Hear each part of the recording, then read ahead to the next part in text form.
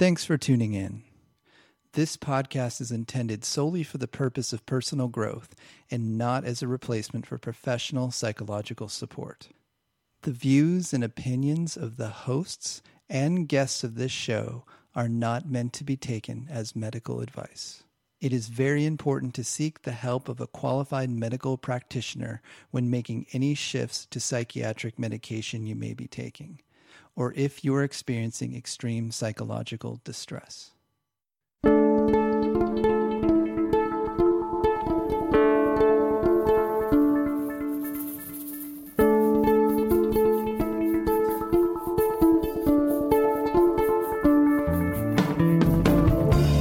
Welcome to The Drummer and the Great Mountain, a podcast where we share effective tips and practices for working with adult ADD, ADHD in a natural, effective way without the use of medications.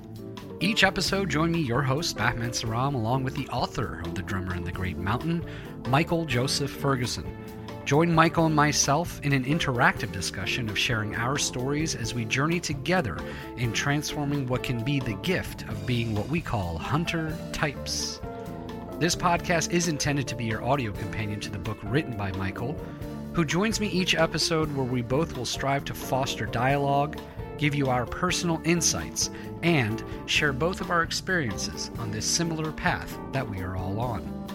Our intention and hope is that along with the book, this podcast gives you an additional perspective as you listen to us delve deeper into each chapter of the book to give you even more tools to go along with what it is that you are reading. Visit us at drummerandthegreatmountain.com to purchase the book and look for more tools, tips, and updates, as well as giving us feedback on this podcast. Join our growing global community of creative types, entrepreneurs, and out-of-the-box thinkers on our shared journey. Welcome to The Drummer and the Great Mountain podcast.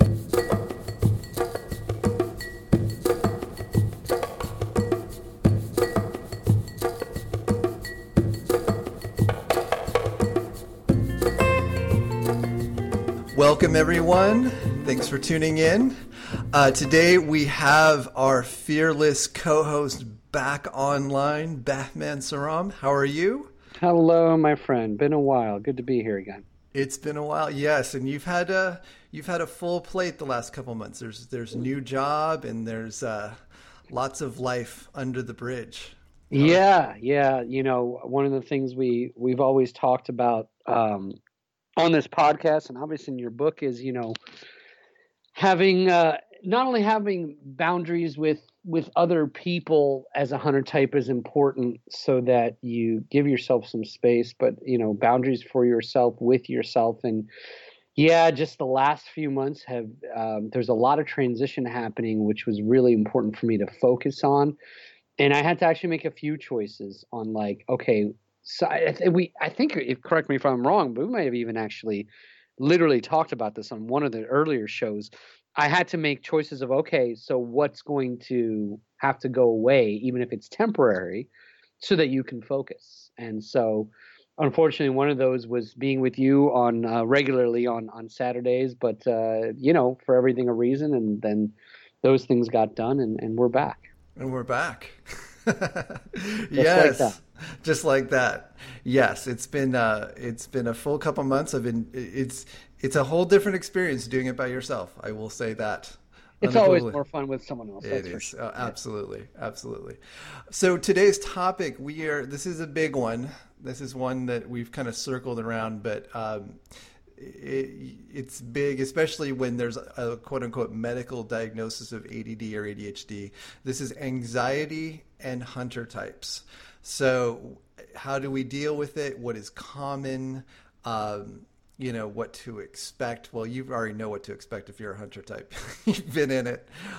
We all deal with it. And so we'll talk about some strategies to reduce the anxiety and be able to have it not take over. I think anxiety is one of those things that one, it's somewhat part of our modern society, so it is a very challenging thing to just completely eradicate, but it's more of a management. It's stress management, it's anxiety management. And so we will talk about that today. And just a quick note, we'll be announcing the next webinar and workshop in the next podcast or two. Let you guys know what's going on. The next one will be the next workshop and webinar. I'm going to make sure that we do the timing so that people who are on the other side of the pond especially in Europe can tune in, because that has been one of the requests. So we have listened, and so stay tuned for that. And let's jump in. So I guess the first step here is to just define anxiety. Like, what does it look like for us as hunter types? And I know both me and Ben, both of us have hundreds and hundreds of anxiety stories that we could go into. But I think the big point is, if you're a hunter type, anxiety is usually part of the equation. And again, it's how you deal with it. So one is, you're not alone. And another piece, I think, and again, something that we've discussed in the past, is being a hunter type in a society that expects you to be more like a farmer. That in itself is a whole bin of anxiety that if you're not conscious of it, it's kind of working on you. There's that kind of the insecurity and the stress, and like, I should be able to do this and I can't do this. And if you're not clear about your strengths and understanding of yourself and have a lot of self-acceptance around being a hunter type, then that can really just snowball and turn into something where you're like sitting down with a psychiatrist saying, I'm so anxious, I'm so stressed, I need something to make this stop. And I have a thought. It's funny, the imagery that comes to mind when you're saying that is a joke amongst my close friends, and then definitely my wife, is I've always been, in a good way, jealous in this community of like yogis and conscious folks that I'm lucky enough to call friends. And sometimes when I go to one of these like yogi conscious community gatherings, there's always one guy or gal. But since I'm a guy, I think I adapt more to that. And I don't even know if I've ever told you this before, Michael, but I think I have. I said, my goal is to be like this person. The guy that walks in, he's wearing all white, really cool yogi outfit, really, really slender. Yeah. And for me, that's important since I've always had weight issues. And when he walks in, I feel calm. And you can just tell he radiates that, and that everyone else kind of there's a magnet which he draws other people to him in that way. And I'm not talking about jealousy in a bad way, jealousy in the way of, dang it, I wish I could be like that. Because here's what goes through my mind when I see a person like that. Maybe he's a farmer type, he's not. I have no idea. But it's what goes through my head is, this is how he must be all the time. And that's what makes me jealous, because I wish I could even be like that 3/4 of the time or half the time in my life. Now, there's always the other side. As my wife was reminding, she goes, how do you know that's just not how he is at gatherings? Maybe at home he's a big ball of stress. You don't know. But I doubt it. Some of these people I see, and I've talked to some of them, and no, it's true, man. They are just a quiet hum in the background, and that's how they run their life, So it's funny when you say that about being compared to farmer types. Yeah, that happens when I see a calm farmer type. My brother-in-law is one of those. My brother-in-law is one of those that, and he's the sweetest soul around. So he's not at all. It's never anything. He doesn't even see himself as anything. But my brother-in-law is literally one of those people. The fire would have to be in front of him and possibly part of his body on fire for him to actually panic and want to, react like us hunter types do most of the time. Yeah, and that's such a great, I appreciate that, because I think that is that's the conversation that often goes on in our heads too, of like seeing other people and go. I think for me, it's helped me to listen to people like Mark Maron, the Mark WTF podcast, because he's so like transparent with his anxiety and stress, and it's funny, and he's integrated it into his work, and all he does like that. It's part of, he kind of embraced it and said, okay, this is just going to be part of the whole picture. Whether, I mean, he may or may not have consciously done that, but the self-acceptance helps. Because I know for me, that's that sense of, if I don't accept myself, including this this part of me that gets anxious and gets overwhelmed, and I've tried everything, and I can tell you that like it doesn't just go away. But you manage it. But okay, but let's keep going here. So what causes stress? What causes anxiety? And what perpetuates this, so that we can kind of get underneath of like what is the anxiety? Because it clearly, your body is doing something, and more than likely your body is, some part of it is functioning normally. It's doing what it knows to do. It's trying to protect you. It's trying to alert you of something, but it may or may not be getting accurate signals. So what causes stress? So finances, work. So those are usually intertwined, because work and finances tend to relate to stability, like having a home. Like if you keep tracking that back, it's like, I'm going to be homeless. Where am I going to live? So finances and work in and of themselves can be stressful, but what's underneath that, which is that core level of stability and safety, that's what's underneath that. Health, obviously, key. Those are like kind of the top ones. Right under that's relationships and family.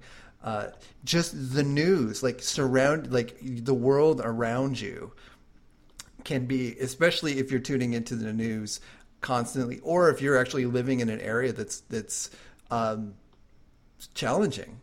Obviously, anxiety will be kind of a hum. And so all of those relate to things that, am I safe? So much of that, whether it's physical health, and then emotionally, it's like if someone leaves you, like if you're having relationship problems and that person leaves, that's like the loneliness and all the things that go along with that. So all of those pieces, they're not just sort of random things. Those things that directly correlate with the well-being of your physical body almost. And so obviously those will trigger anxieties.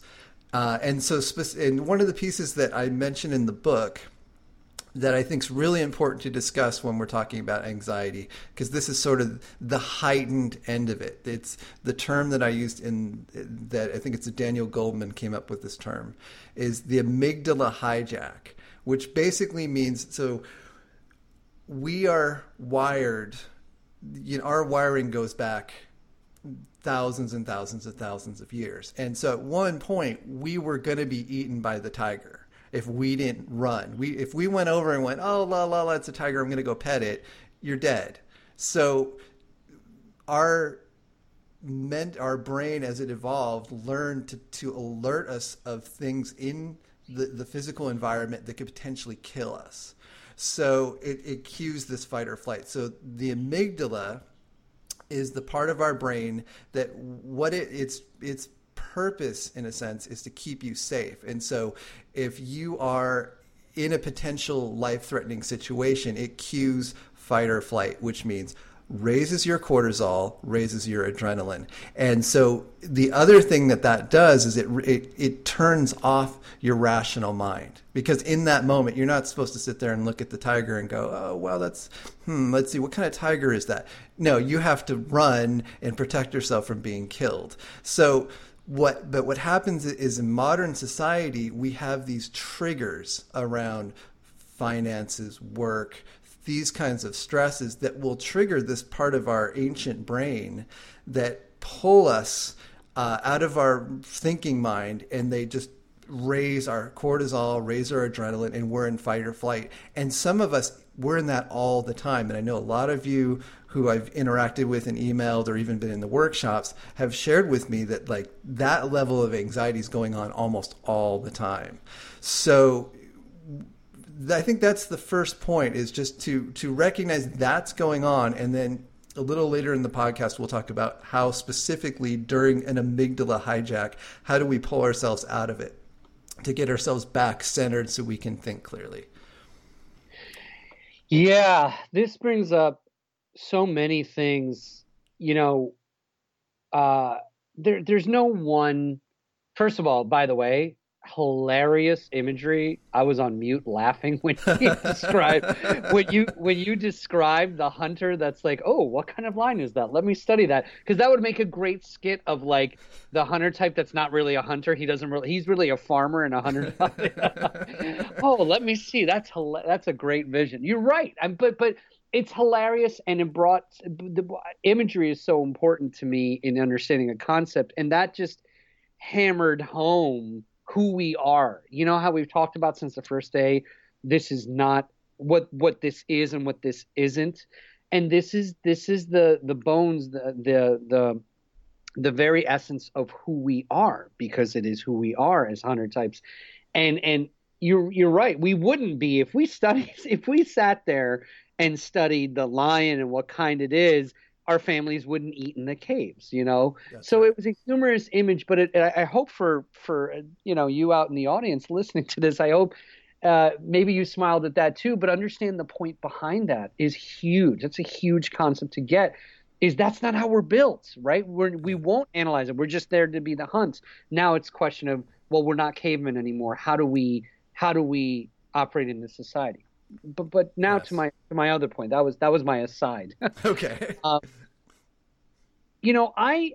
friend of mine said drama therapy did a lot of good for him, and he highly recommended it. And it's something I've always wanted to try. I'm a former, really used to be into acting. I mean, I really thought I was going to get into acting one day. It just so happened the way I got into entertainment was being a professional musician. But I think they're related. Long story short, I was like, yeah, drama therapy.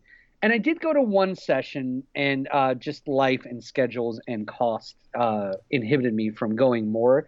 It actually really worked. But in the one session I had, the one and only, I think is huge for this amygdala hijack and everything you're talking about. And first of all, just to get into what you're talking about a little bit more, this emotional hijacking is literally a state. This is a state we get in. And all of you listening out there, and all of the people Michael's talked to know this. This is a state you get into. But now let's extract from that and get a little philosophical about the state you're getting into. This is almost like it's somebody else. How many times, and I'm going to tell you in the audience, you'd be lying if you haven't thought this before.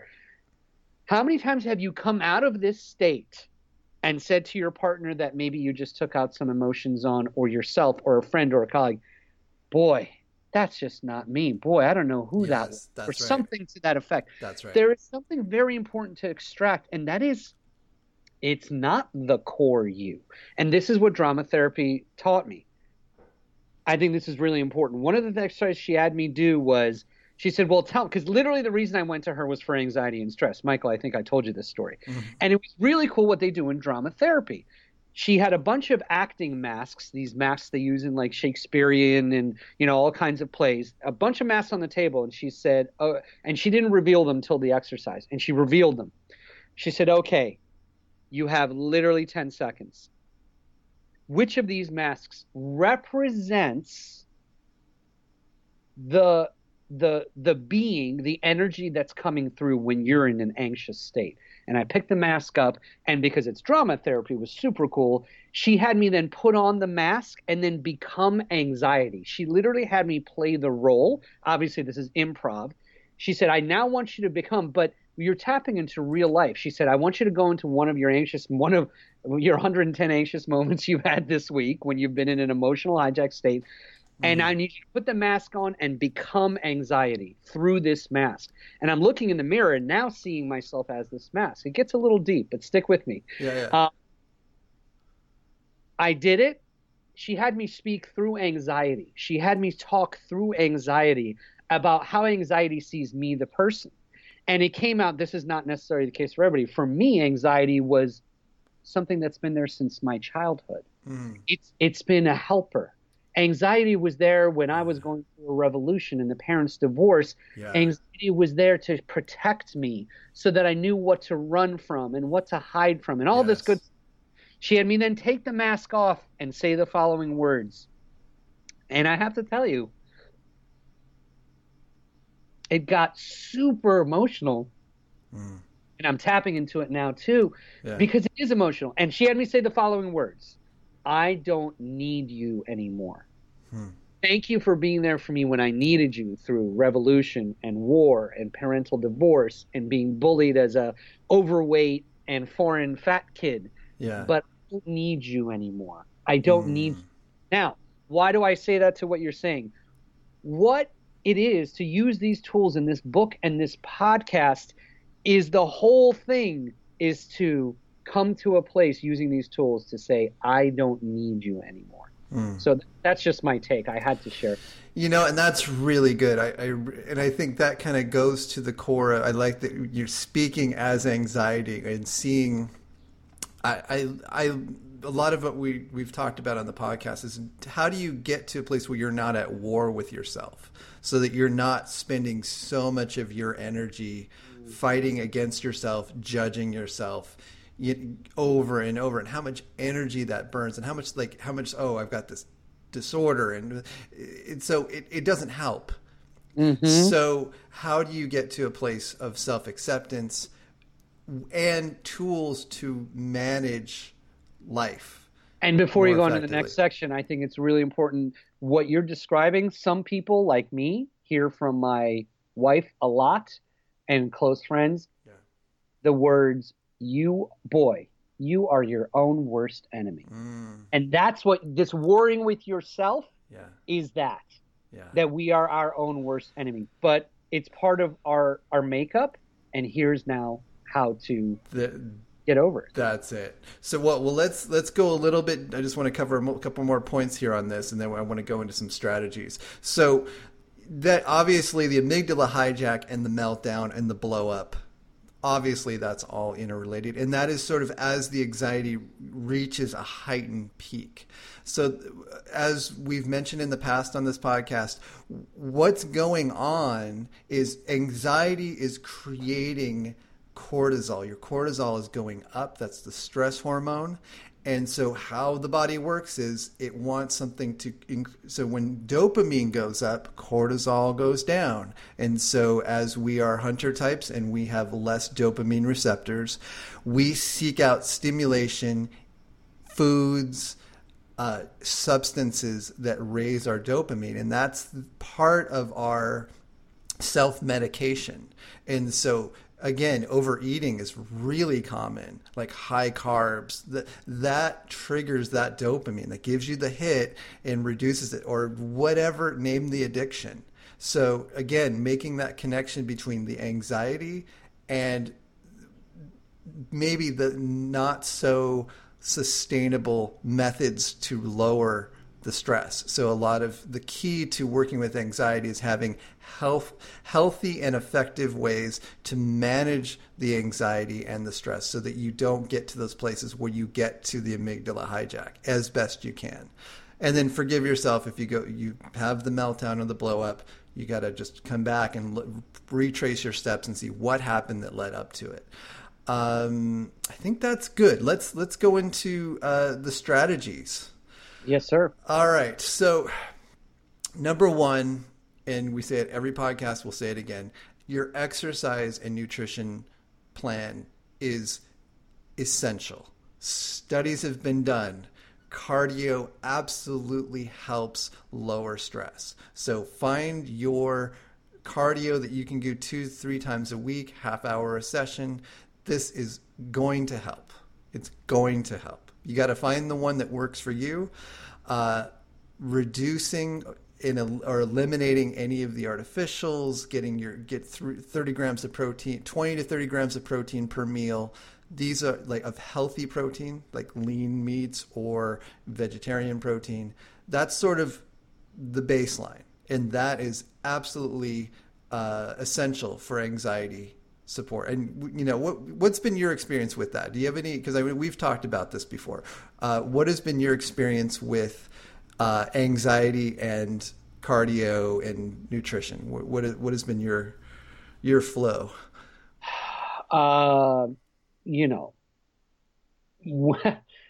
I have to, I giggle a little bit because it's the same old story. It is being a hunter type. When I'm in it, when I'm practicing my hunter type faith, if you will, for terms of a better word, when I'm practicing it, everything's good. Yeah. When I'm not, it's not.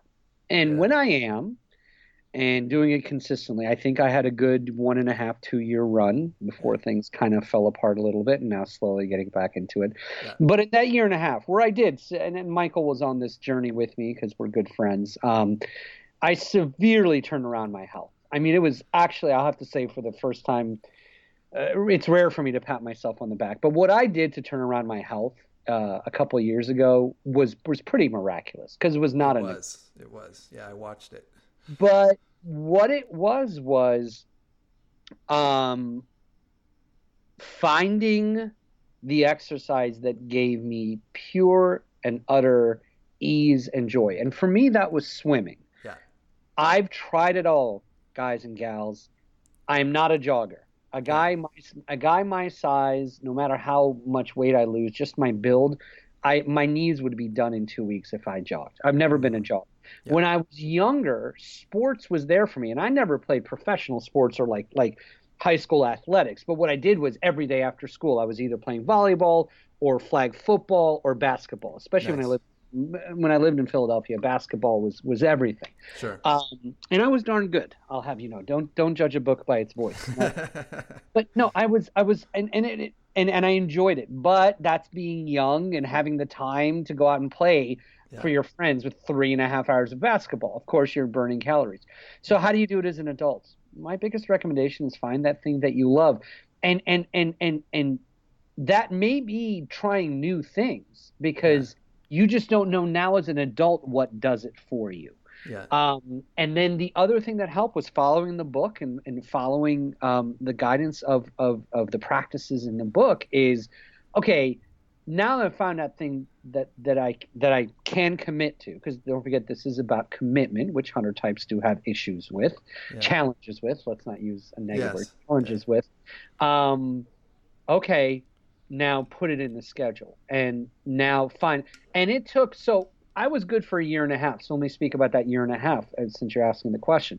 It took 2 to 3 months to find the schedule that works for me, because I would try something for a week and I couldn't keep up with it, right? Yes. So now you try it for another week and you're like, that doesn't work either. Okay, finally what I landed on was, for me, this might not be for you, Monday, Wednesday, Friday, religion. It doesn't matter what, the world is burning down, unless literally there's a family emergency. Yeah. Monday, Wednesday, Friday were my church in the pool. My church was the pool. Yeah.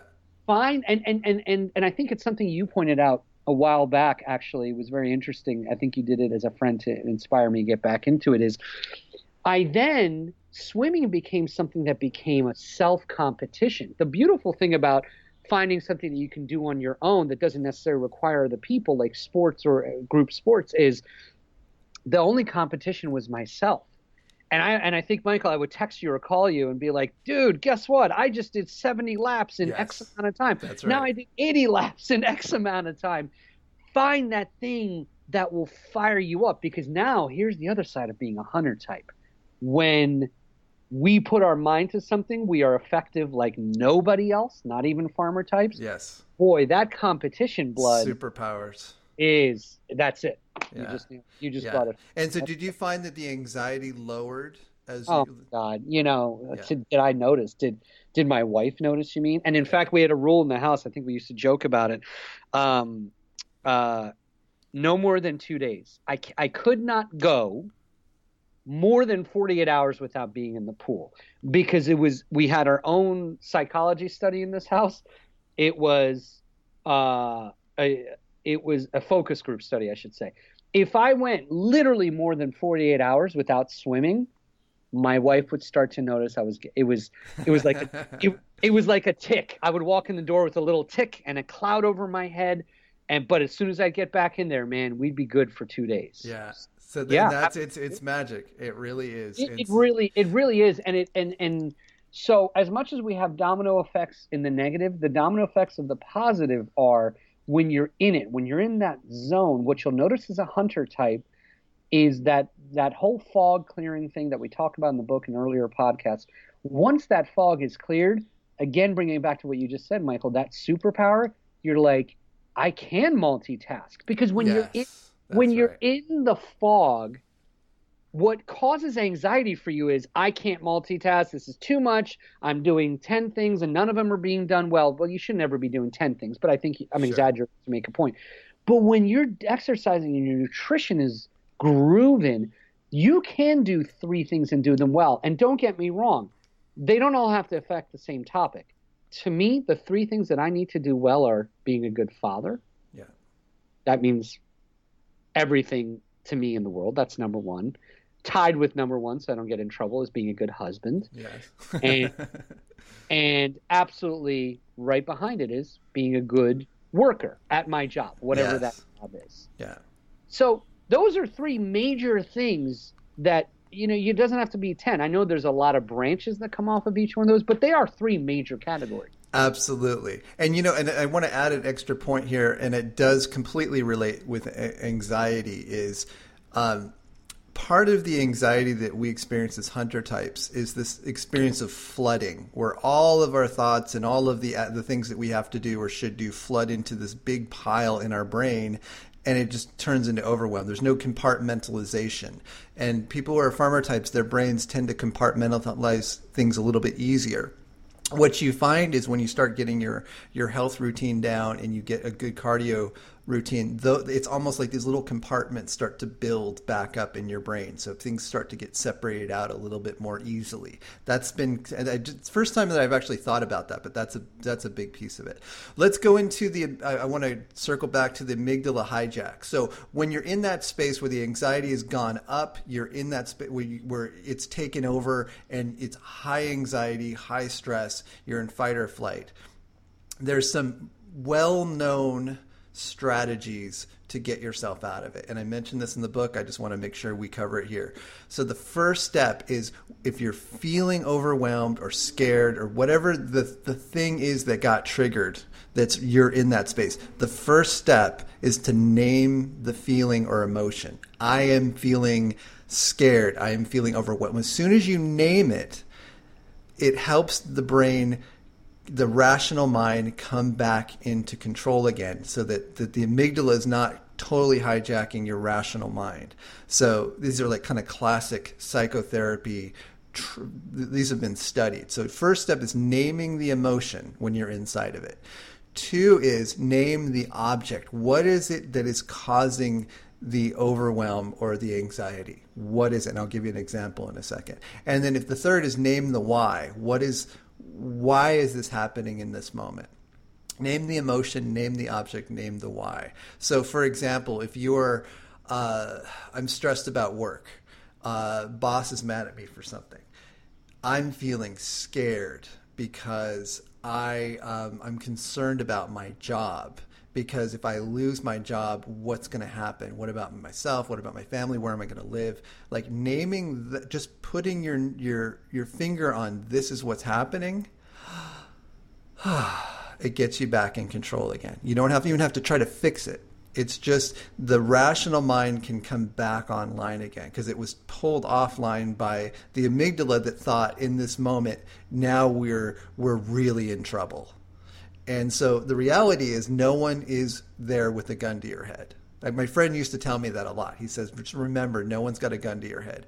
And that is absolutely the case. So that is a good strategy to remember. Just think about, name the feeling, name what it is, the object, name the why. And I have to, if I could, sure. I want to bring one quick thing back and then bring it home on this point. You and I have talked about this point before, just offline, which is, your friend is right. From his perspective, you don't have a gun to your head, but that's easier said than done for a hunter type who's there in that state, in where their emotions are being hijacked. Because I got news for you, and maybe I'm just speaking personally, but maybe everyone else listening can connect. It is absolutely a physical, real feeling when you're in this state that That is what's happening. That's right. And I think it's important for people to understand that that's why you feel the way you do in that state. Yeah. Because now let's take it back to drama therapy and the mask. That anxiety, that other thing, that energy is telling you there's a gun to your head. You got to run. You got to do something about this. Yeah. And that's why your body feels like that. And that's why you feel like that. So I'm saying it to people take the pressure off the cells of judging themselves. That's right. But it's also important to, I think, understand what's going on behind the scenes. It's easier said than done to say, well, you're acting like you have a gun to your head. Yeah, because that's the way I'm built. That's what hunters are. I also want to, one of my early spiritual teachers brought, and it's something I should practice more. I used to do it a lot. We all know about chakra points, or if you don't, it's easy thing to look up. But I'll say this real quick. He talked about the solar plex chakra, which is like number 3. Yeah, but it's also it's the element of being balanced and feeling balanced, and a lot of personal power comes from there. Yeah. And what he recommended to me was when you're starting to feel like someone just said something to you. Now, maybe it's your boss, or maybe it's your wife, or maybe it's your sister, or maybe it's your brother. But try to get into a little bit of, what do you call in the book, awareness, a state of awareness. Yeah. And before you react, and before you say anything, and you're going to look like a crazy person, I know, but there is a subtle way to do this. Just start like in a circle, literally with like 1 or 2 fingers, like right in the middle of your belly there. Just start going in a circle. And connect with that chakra point, which is an element of fire and balance, and it's a lot of personal power comes from this chakra point. That's right. And now put into practice what Michael's saying, because this is where you can say, what's going on for me? What am I feeling? Because if you do this, then before that comes out of your mouth that you're going to regret later and say, well, boy, that wasn't just me. Little things like that can help before you react. That, and I just want to add to that, that's in martial arts, that's the Dantian. And so a lot of the practice is like, that's your point of power. That's it's the physical center of your body. That's it. And so resting. And so this is another, I didn't have it on my list, but it's actually a practice that I did for quite some time. In a lot of Buddhist meditation practices, you sit and you just rest your awareness in your belly. And it's amazing how quickly that especially reduces anxiety. And I would do something similar. I remember going through a rough time where there was just a lot of chaos, and I would just lay in bed and I would rub my belly and be like, oh, it's okay. Everything's all right. Exactly. And that kind of that communication with yourself is so important to it's almost like your rational mind is talking to your emotional self and just going, okay, calm, it's all good, and we can relax now. Everything's going to be okay. I want to point out the clarity of what I'm saying, though, is you're absolutely right. And it's nice to have that when you're in that state, when you're at home. But hunter types, a lot of times we're presented out in the jungle that we're in front of our boss and they just said something that ticked us off. Yes. We're in front of a colleague. We're in front of a person at a party that just said something that offended us or brought us anxiety, right? Yeah. You can't say, excuse me, I'm going to go lie down on a bed. Exactly. Good. But what you can do is just go. Don't worry about how it looks. You can do it subtly. I've seen people do this.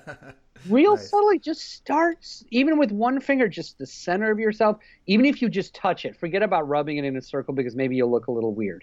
But I'm kidding. It doesn't matter how it looks. Do what you need. I've seen people do this. I actually watched my teacher. We actually went to a gathering, and I remember walking over as he was talking to someone, and I heard them say something super offensive. It was super offensive and just super uncalled for. And I literally watched him start to talk to him as he was rubbing the center chakra, and the way he came back at it was so calm, so beautiful, so just it was just right in the middle. So it. That's great. I love it. And I like the idea of having multiple strategies depending on where you are and what's going on. That's excellent. So the next piece is unpack the anxiety. So a lot of us are going through life, and life is just accumulated, and we have so many things we're anxious about. So we named one, like an amygdala hijack. I talked about one specific instance, but there's probably like 30 things that are creating anxiety, and almost all of them have an object, something that you can focus on. So again, sit down, journal, write them out. Just don't even try to figure them out. Just here's the things I'm anxious about. Just start there. Same process. You're naming what's going on. And then maybe over time you can start chipping away at some of those. Like, what can I do about this one? Could I do about this one? So naming the anxiety helps to name it, to start working on it. Again, if you're in a space where it's really intense and you can't get any traction, psychotherapy can be extremely helpful in just processing through this, having someone who's a third party or someone outside of yourself, that's outside of your life situation, to just listen so you can move through and maybe process some of the anxiety. Very helpful strategy, especially if it's really heightened and there's so much that's built up and you just can't get any traction. The next piece I would suggest is set boundaries for yourself. So as you become more aware of your tendencies as a hunter type, set boundaries with work, with family. Know when you can pull away, and a lot of it for hunter types is we don't stop. We need to have time where we can pull away, nurture ourselves, take care of ourselves, rest. So much of anxiety is a result of just not resting and going constantly and constantly and constantly. Another question I would ask is, what media are you ingesting? Are you constantly watching the news, and is it just constantly making you anxious? Question whether or not you need to set a boundary there. Next question, can you take time off from work? Some people, like, they just go and go and go. They can't figure out what to do next. And a lot of times with coaching, I just go, okay, do you have any off time? Can you just take some downtime from work and also spend a little time during the time off to work on setting some boundaries, working on some of those anxiety points so that you can reduce the stress and focus on them? Because sometimes life just is constantly going and going and going, and we never have a chance to just stop. Meditation, key. We've mentioned this before. If you find a good meditation practice that gives you what you need on a daily basis, if you can't sit down and meditate, find a group. Try to do it as a part of your exercise routine. Put on a meditation CD or an audiobook. Get on Audible, pick something out, listen to it as you run, as you exercise. Meditation and movement can totally go hand in hand. And then I would say a big piece of all of this is know how you can relax yourself at the end of the day or during the day. And so a lot of the things that I recommend are, like, at night, take a warm bath. Try restorative yoga is always a good one. Chamomile tea at night to calm you down. Find those pieces in your routine that you can carve out so that you can every day address how do you calm yourself down so you can reduce the anxiety. Start to make note of what works and what doesn't work. And again, my suggestion is do 2 weeks, track every evening. Go back to some of our other podcasts that talk about tracking. Track what works and what doesn't work. Maybe all you're doing is just tracking, okay, I'm trying this type of stress management, anxiety management today, and then tomorrow I'll try something else, and just see what works and what doesn't work, and make it a priority in your schedule so that the anxiety doesn't go up to 10. You've got some systems in place that address the anxiety. And I do want to point out one quick thing on the meditation topic that you have, as a friend, recommended to me because you swear by it and it works. And I'll let you talk to it, but this is important for people to hear. The meditation can literally be getting up in the morning and, Michael, how do you say it? Envisioning what you want your day to be like. Yes. Like literally picturing what it's going to be like. And I can't, I giggle again because when I have the discipline to do it, it works. And when I don't, it doesn't work. It's a tool. It's a tool. But I just think, again, for maybe those, because I know since I took a break from this, I know Michael and I have been in touch, and I know we have a lot of new listeners. We have a lot of new folks. And for new folks that haven't had a chance yet to delve into the book deeply or go back on old podcasts, meditation if it's new to you, does not have to be an overwhelming thing. It doesn't need to take an hour of your time. That's right. So if at the very minimal, the thing that you do to call meditation, to put in the category, is get up in the morning. And Michael, you put it in your words better. What is it? Envisioning what you want the day to be like? Yeah, how I do it, and then becomes a habit that I do actually throughout the day. I'll just say, I affirm that today's going to go really well. Or if I'm like going on to a coaching call, I affirm that like we both get off feeling really good, and it feels envision the end point. Like, what does the day feel like? So I might say at the beginning of the day, I affirm by the time I go to bed tonight, I feel so satisfied with how the day went. I affirm that like this particular project went really well. Whatever it is, just I am so grateful that has already happened. It's like you act as if it happened already. And we can bring it back to something you just mentioned. I'm just coming up with this. I'm riffing now in that mode. Why not? If you want, why not picture that at the end of the day, when you're having your chamomile tea, or you're in your yoga class, how did that day go? How did you want it to go? How are you going to be feeling? You're going to be feeling so good because that big project that you had that deliverable on, or that presentation or whatever it may be, went so well, and you're just enjoying this yoga class now. That's it. And, I got to say for myself, my partner, she teaches restorative yoga. I go every week to her class, and I know there's going to be at least one time during the week that it's just built into the schedule, and it saves my life sometimes. It's just, I have to have that time it just gets me into my body, and it's very slow, deep movements. It's not strenuous. It's very calming, and I get so many really great ideas from that. And also I get a lot of ideas on how to reduce things in my life that are creating stress, which is I'd be remiss if I didn't mention this. A good example of practice what you preach. The author of this book, my good friend Michael, the guy, the reason we're all here in this community of The Drummer on the Great Mountain, practices what he preaches. Believe me, every word of this is true.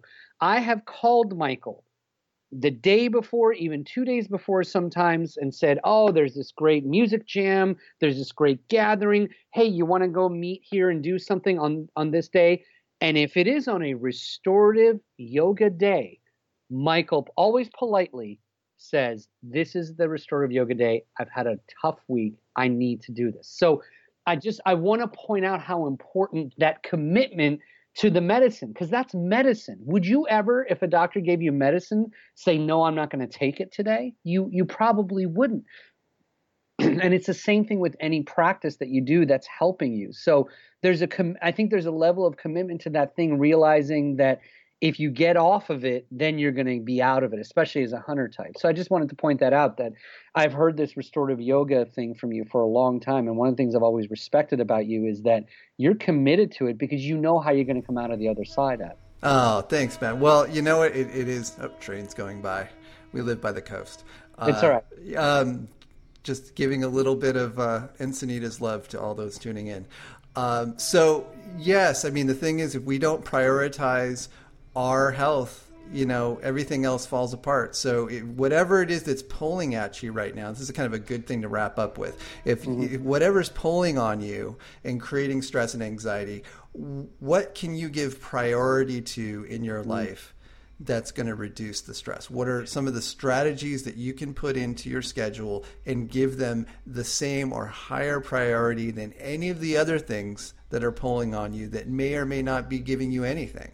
So put the priority on those things. So I guess the assignment that I would give to the audience would be this week, commit to every single day doing something for at least 10 minutes that reduces your stress, reduces your anxiety, and gives you a sense of well-being. And if you don't know what that is, then the job for this week is to find out what strategies actually do that. And we've given you a few, and check in with us and let us know.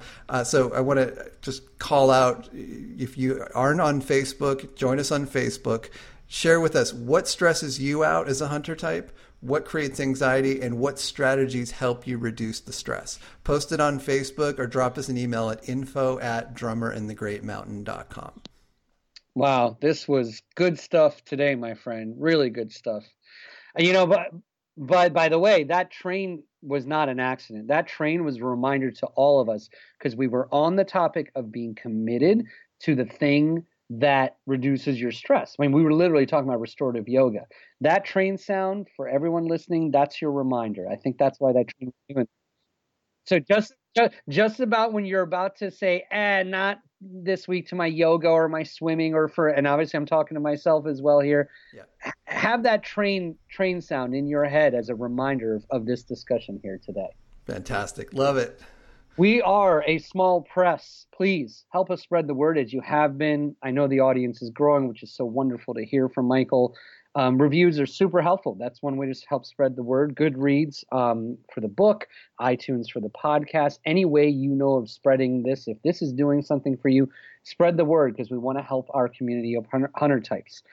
If you're new to the podcast, we kind of mentioned this before. We encourage you to go back to the beginning episodes because literally chapter by chapter, some of the chapters we broke up into 3 audio podcasts or 4 sections.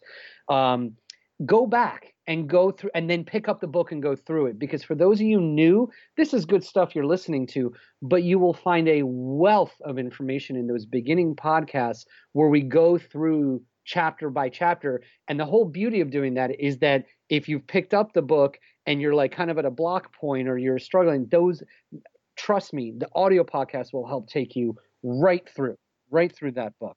Let us know what topics you'd like us to cover. As Michael said, be in touch with us on social media, email us. Let us also know how this podcast has assisted you and what you'd like to cover us in future episodes. We've had tons of episodes literally driven by Michael calling me and saying, just got an amazing email from someone in London that's dealing with this. I think this should be the next topic. I mean, literally, That's how this podcast works and grooves. Of course, you know the website, drummerandthegreatmountain.com. Anything else before we wrap up officially? No, it's just great to have you back. It's good to be back. So much more engaged to have another person on the other end here. So, and it's wonderful to have you back. I know everyone else listening to the podcast probably feels the same way. So, welcome back. Thank you for leaving the door unlocked and not changing the keys. I appreciate it. You got it. And until next time, as we always say on the Drummer and the Great Mountain podcast, please take care of yourselves and your health. Be well.